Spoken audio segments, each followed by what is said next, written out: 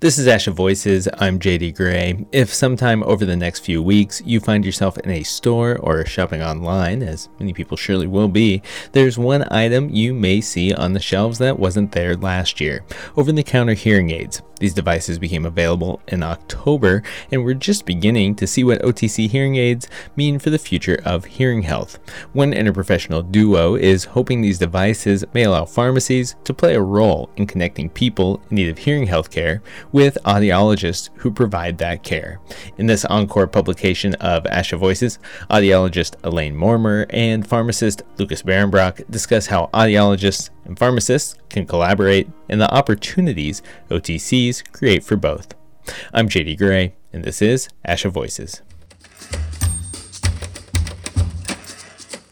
Support for this podcast comes from ASHA's National Outcomes Measurement System for Audiology. NOMS for Audiology is a powerful data collection tool that allows you to track your organization's clinical performance. Better data, better care. Find out what NOMS can do for you at asha.org/NOMS. A duo from the University of Pittsburgh explains what role OTC hearing aids might play in connecting audiologists and pharmacists. This conversation was originally recorded and published in April of this year, before the final draft of regulations for OTC hearing aids was released, and well before these devices landed on store shelves this fall. Audiologist Elaine Mormer is a professor and the vice chair for clinical education in the Department of Communication Science and Disorders at the University of Pittsburgh. Her colleague, Lucas Behrenbrock, is an associate professor of pharmacy and therapeutics in Pitt's School of Pharmacy. I asked them to tell me when they realized they should be speaking with each other about this subject. Well, I think, Elaine, it all started for me when we had our students together talking about how they can best help older adults. My students in Doctor of Pharmacy program were at local community senior centers talking about medications. We thought, gee, what's the other great need that older adults have? Must be their hearing. And so Elaine and I connected. We got her students to join us. And that's when Elaine told me as a pharmacist that OTC hearing aids would be coming soon. And it just opened up this big world of kind of collaboration that started to fly through my head on how and why and when pharmacists would be able to kind of take on a new role and responsibility of connecting people with solutions and connecting people with audiologists. And I think that it struck me when I saw Luke's reaction to talking about OTC hearing aids, and I realized, wow, he doesn't know about this. And I wondered, do you think other pharmacists know about this? And he said no. And I thought, well, this would be a great opportunity for us to collaborate and for audiology to really take the initiative to educate and collaborate with pharmacists. We discuss interprofessional care on this podcast pretty often. Elaine, I was wondering, why are we hearing so much about the need for hearing health and other aspects of healthcare to be integrated? Well, one thing is that probably a lot of us are familiar with the notion that hearing loss is the third most common chronic condition among older adults, which means that all of our healthcare colleagues, whether they're in occupational therapy, physical therapy, pharmacy, medicine, whatever areas they're in, if they're working with older adults, they're working with people with hearing loss. And if they're working with people with hearing loss, those people are having barriers to the communication and conversations that are taking place between them. It's something that just naturally falls across all of our professions. A big part of this conversation is access. You co-authored an article about over-the-counter hearing aids for the online publication The Conversation in September of last year, shortly before a draft of the regulations covering these devices was published. But in that article, you wrote, quote, 90% of Americans live within 5 miles of one of the more than 60,000 community pharmacies nationwide, end quote. There's an old expression: you only get one chance to make a first impression. So yes, access to hearing aids is good, but if they aren't used properly or meeting the needs of the clients, then maybe it's not as good. How do you see pharmacists and audiologists collaborating to make sure that people are having positive experiences with hearing health when these devices hit the shelves?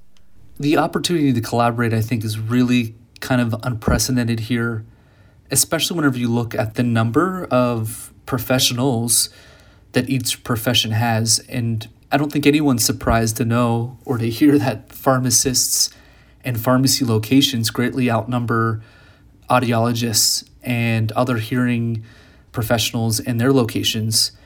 But I think that's a really good thing, because that means that pharmacies that are very accessible to people can make referrals to maybe the lesser known locations where audiologists take care of their patients and where they're accessible to their communities. And so I think having that other point of access and that other door into the hearing healthcare arena is going to be really important. And I think that's what OTC hearing aids are going to do. They're going to give people another way to access care and another way to find an audiologist. And I think that another aspect of the collaboration is related to the limitations of OTC hearing aids. These devices are for people who are over age 18 and for people who have perceived mild to moderate hearing loss. That certainly addresses a lot of people who are hearing aid candidates, and it leaves out a lot of people who really need hearing help. So first we have the group of people who won't be eligible for them, but who might try to go in and purchase them. And for those folks, where I see the collaboration is that if we educate the pharmacists or whoever's selling these to make referrals to audiology, then we can get help for those people in the form that they really should get. The other side of that is that people will try to purchase OTC hearing aids, people who are over age 18, people who do perceive that they have mild to moderate hearing loss. And for a variety of reasons, the OTC hearing aids won't be the right thing for them. Maybe they're not able to manage the self-fitting process that they'll have to go through, or they have some circumstance that, for whatever reason, the hearing aid isn't going to be helpful for them. And in those cases, again, it's an opportunity for the pharmacists to make referrals to audiologists. We're also talking about perceived hearing loss, and I can imagine some people might perceive their hearing loss to be different than an audiologist would measure it. For sure, one of the things that we're trying to educate pharmacists about is that a recommendation to get a complete hearing test is always a great starting place if you believe that you have hearing loss. If you're an audiologist wondering how to connect with a pharmacist, I want to point you to ASHA's OTC Toolkit. Elaine and Luke helped ASHA compile the toolkit. They gave input on a letter that audiologists can use to introduce themselves to pharmacists. That OTC Hearing Aid Toolkit, which includes more resources, guides, an infographic, and links to ASHA publications, is available now. Find a link to the toolkit on the blog post for this episode at on.asha.org/podcast. Elaine shares other resources she recommends for audiologists interested in starting conversations with pharmacists in their own or nearby communities. I also think there are resources that they could use from the American Academy of Audiology that they could share with pharmacists, including opportunities for continuing education, information about the red flag conditions, and just general information that they can offer. I also think that there are some simple tips and tricks that I've given to pharmacists just in the conversations that I've been having with them that they really appreciate. So quick things like showing them how to use a PSAP amplifier behind their counter to make it easier for their patients to hear them, or showing them how to use an app on the phone that will do live transcription to make sure that they're being understood by their patients. Things like that are greatly appreciated. Luke, Elaine just mentioned that sometimes maybe audiologists might have a different word for something than a pharmacist. I'm thinking specifically when we talk about OTC hearing aids, if I say OTC to an audiologist, they're probably going to think of OTC hearing aids. But in the pharmacy, there's quite a few items that are going over the counter, right? So because speaking the same language can aid collaboration, Luke, what translational language should audiologists be aware of? Yeah, that's a great question. Elaine and I have put a lot of thought into this because we really think that one of the ways to collaborate with other people is to speak the same language, or at least to understand the terminology and the lingo that might be profession specific. I think some of the lingo that's really important for audiologists and pharmacists to match up is when we talk about who should not receive these devices. Pharmacists call the list of things that would exclude someone or that would raise an eyebrow to using a device like this as exclusions to self-care, meaning this is not really something that the patient should be treating on their own. So those could be some of those medical conditions that would need a really thorough workup and evaluation by somebody like an audiologist, a physician, or a specialist. And I think we can sometimes also call those as red flags. That's not a terminology that pharmacists use every single day, but it's terminology that pharmacists would certainly understand, since that's some terminology that audiologists use as well. What would some of those red flags be? So there are a number of red flags that are traditionally known and understood related to hearing aids. So that would be things like pain in the ear, drainage from the ear, a sudden onset hearing loss, a visible deformity or malformation of the ear, an asymmetry between the right and left ears in terms of the hearing loss, things like that. One thing that sometimes comes up in conversation around OTCs I've heard is scope of practice and also just sharing the same territory. So I kind of wanted to ask this question plainly. Why should audiologists help pharmacists sell hearing aids, and why should pharmacists seek guidance and input from audiologists for over-the-counter devices? So one thing that I've learned very clearly from Luke and from other pharmacists that I've been speaking with is that pharmacists are trained to screen out cases where patients should not be doing their own self-care.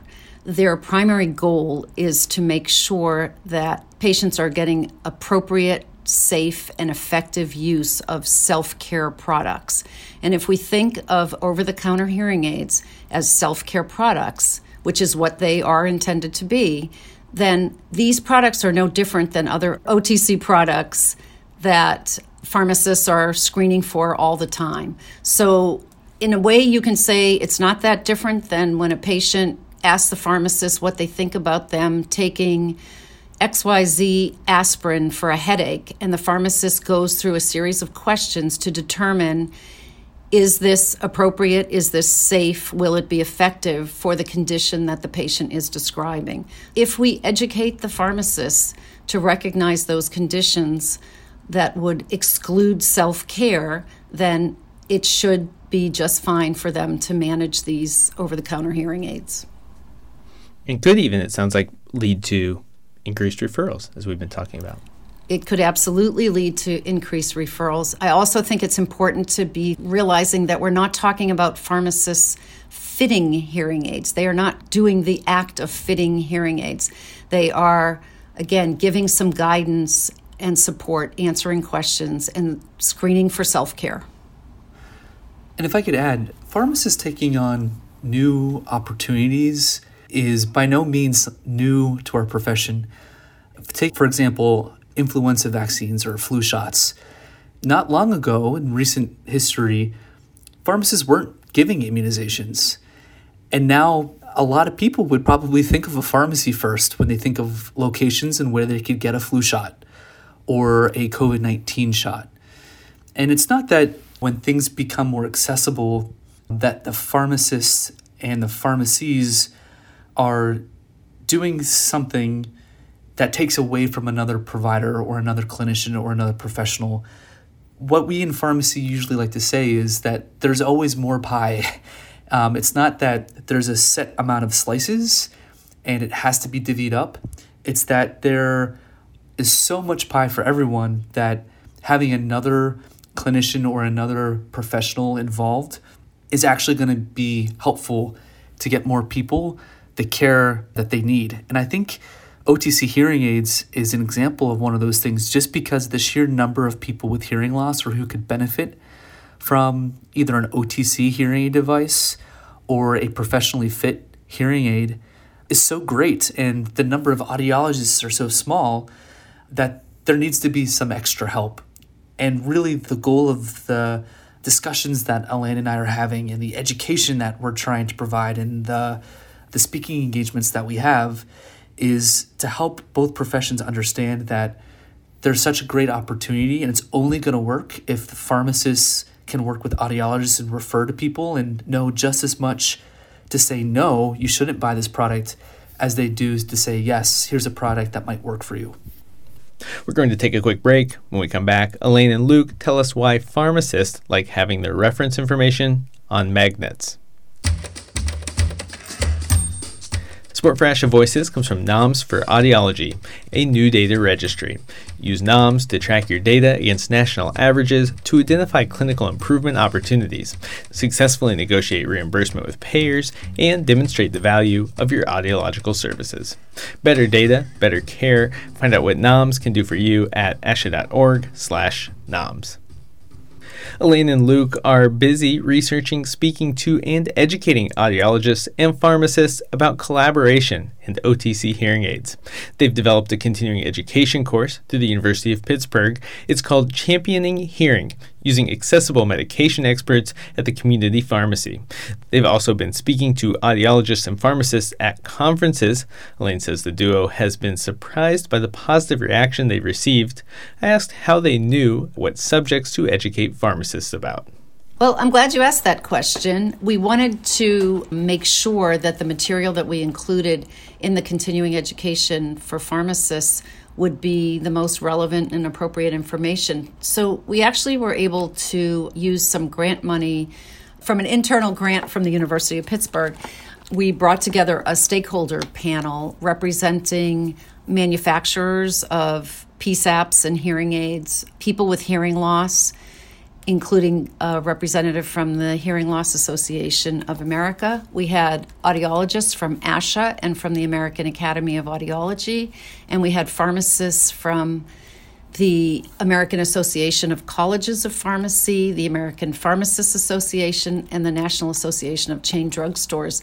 And we applied a research methodology known as the Delphi method, and that is a method that's used in order to achieve a consensus among a diverse group of people.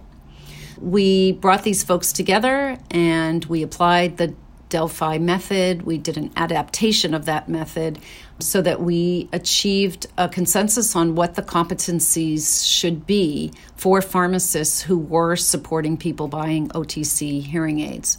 And we did publish that list of competencies in the Journal of the American Pharmacy Association. And then we built the education program backwards from what those competencies were. We'll put a link to that article on the blog post for this episode at on.asha.org/podcast.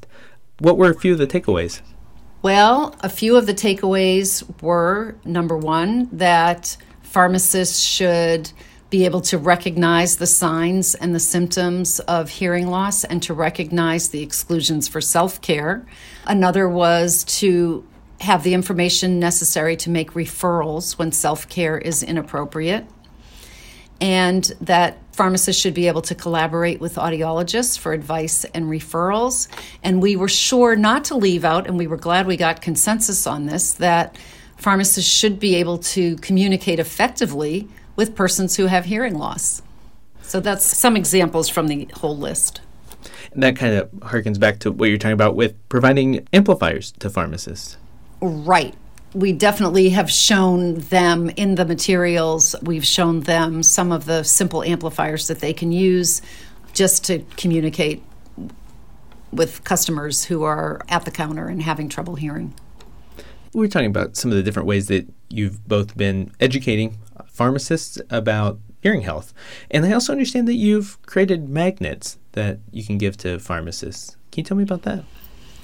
Yeah, so the magnets actually were the result of a grant that we applied for through the American Academy of Audiology. So this was a grant focused on outreach to other professions about hearing, and we proposed that we could educate pharmacists about OTC hearing aids if we could give them some information that had those red flag indicators on them so that they would be readily available to them. And so we went to the pharmacists and asked them what format they would want that information in. And I learned, as I've learned many things from the pharmacists, that they like their information on magnets that stick on the refrigerator in the pharmacy. And we designed a magnet that would have this information. We put a QR code on it so that they could easily scan it and see, again, what they would call the exclusions for self-care and have that right in front of them, as well as a link to find an audiologist to make referrals to. It's interesting. I probably would have sent a PDF or a webinar, a magnet. Why a magnet? That was one of the first things that came to my mind. I used to practice as a community pharmacist, and a lot of information that pharmacists need is displayed somewhere that they can see kind of at all times. Sometimes that's right in front of the computer screen, sometimes that's at the counter, sometimes it's sticky notes, but a lot of times it's magnets on fridges. Every pharmacy has a fridge that's pretty big. That's where insulin is stored and other medications. And when you have it kind of right in front of your face, the information that you need, you're more likely to use it. So we were really tapping into my knowledge as a community pharmacist and how we could make sure that they had the information at the point of time that they needed it and that it would be useful to them. That's really interesting. I wouldn't have guessed a magnet would have been the best approach, but that's interesting, yeah. Well, we've talked about the red flag items, and I'm wondering if there's anything else that you think audiologists need to know about pharmacists, or that pharmacists need to know about audiologists, especially as we start to anticipate these OTCs. Yeah, the other thing that's becoming clearer and clearer to me as Elaine and I start looking at where pharmacies are, where audiology practices are, and we start looking at some mapping tools to see how close in proximity our professions are, is that probably all audiologists know where the closest pharmacy is to them. I doubt that a lot of pharmacists know where the closest audiology practice is to the pharmacy. And I think the reason being is, one, there's way more pharmacies than there are audiology practices. But two, I think pharmacies are more, are more ubiquitous to people. They're more in front of your face. People go there for more than just medications. People go there for convenience items. People go there to buy lotto tickets. And audiology practices don't have that same type of convenience factor. And so I think that one of the great ways that our professions can connect is if an audiologist can introduce themselves to a pharmacist that's nearby and really open their eyes and say, hey, listen, I'm only down the street. And when you see a patient who you have to repeat yourself to all the time over the phone, or you've noticed that you really have to lean in and talk loud and slow, give me a ring. It'd be easy for them to come down and see me, and I can give them that hearing screening or talk to them more about what needs they need to live a better life. And I don't think the onus is only on audiologists to make those connections. We're going to tackle it from both ends, but I think that's a great place to start for those who are listening to this podcast. Make a new friend, stop in and see the pharmacist, and really market yourself and tell them how you can help their patients really kind of have that better quality of life. Elaine, anything to add?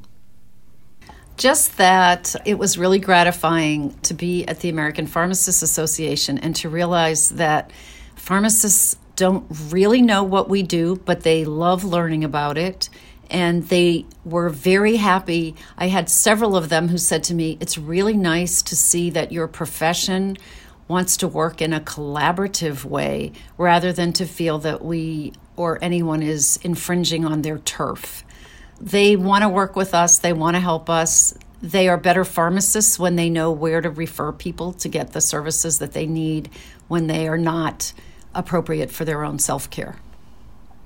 Elaine, Luke, thank you so much for your time. Thank you. It was a pleasure. Thank you so much.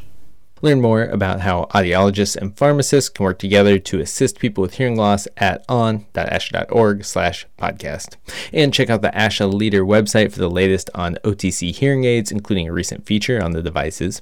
Once again, I want to highlight the ASHA OTC Hearing Aid Toolkit. It has materials to educate patients about OTC hearing aids and the value of audiologist care.